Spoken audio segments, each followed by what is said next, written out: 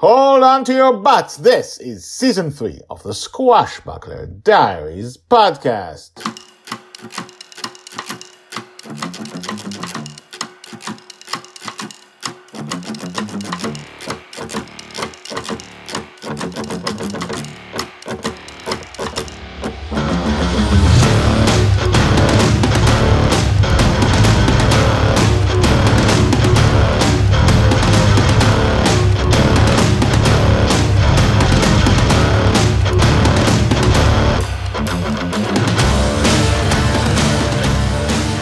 Welcome back. My name is Guy Hasson, and you are listening to the Squashbuckler Diaries podcast, the daily podcast about Joy Shelley, the girl who is lost in dreams.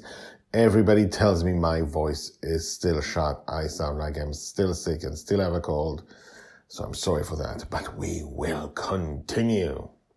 This is episode 5 of the small arc called The Supergirl. Don't start with this one. Go back one episode, go back 5 episodes. Go back one, just one. Start with the last one. We will continue with no explanations from where we left off. Looking to save the Red Dragon.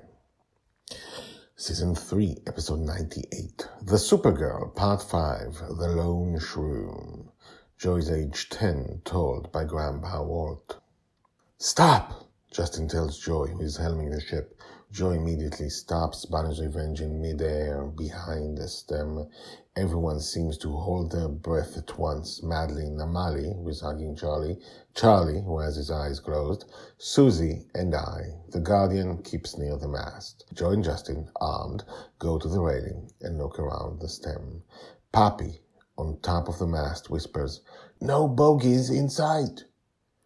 I don't see anything either. Not on the Shroom, not near the Shroom, not flying around, no red dragon, no dragons at all, no one who enslaves dragons. Joy shakes her head. She slips silently back to the wheel and moves Bunny's Revenge closer. She impressively takes us closer and closer while remaining hidden. There is still nothing in the air, nothing in the sky, nothing on the Shroom. We are now as close as we can be on the edge of the Shroom circle, looking 30 meters in at the lone Shroom. "No bogeys!" Poppy whispers again. Charlie turns around and peeks. "We have to bring Bunny's Revenge to the Shroom. We have to bring Bunny's Revenge to the Shroom," Justin says. "No!" I hear Poppy above. "We need a spy. I'm a good spy." She jumps for the mast and her rockets appear behind her back.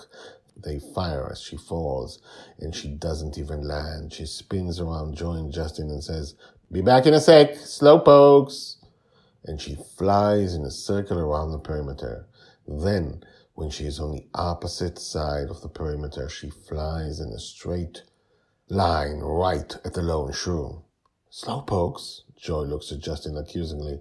"You gave her too much." Justin exhales slowly. "Let's watch." We all watch as Poppy lands on the Shroom. Nothing seems to be activated. No warning, no guards, nothing. Poppy signals something with her hands and goes into one of the tunnels. Now we all wait with bated breath. Time passes oh so slowly when suddenly she comes out. "It's an empty dream!" Poppy yells. "There's nothing here!" Justin and Joy exchange looks, clearly confused. "Are you sure?" Justin yells. "There's nothing here. No one can hear me." Justin and Joy look at each other again. Then Joy turns her head accusingly at the Guardian. "You," she rasps, "lied." To be continued. Told by Grandpa Walt. Hashtags Joy, Justin, Charlie, Madeline Super Wheelchair, Poppy, the Guardian, Amali, the Lone Shroom, the Red Dragon, Grandpa Walt, Grandma Susie, Slowpokes, which is, that is, look up season 1, look up Slowpokes. The hashtag at the website, guyhasson.com. Check out the episodes about Slowpokes in season 1 and some in season 2 and a lot in book 1, which happens between the 2 seasons. The Forgotten Girl. Anyway,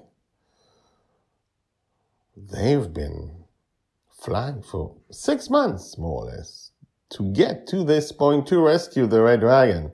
And the Red Dragon isn't here. What do you think? Write to me, guyhasson@gmail.com. GYHASSON@gmail.com. Tell me what you think. Also, like, subscribe, and tell your friends about this crazy, crazy, crazy type of story. I will see you tomorrow to see what happens immediately afterwards. Bye-bye.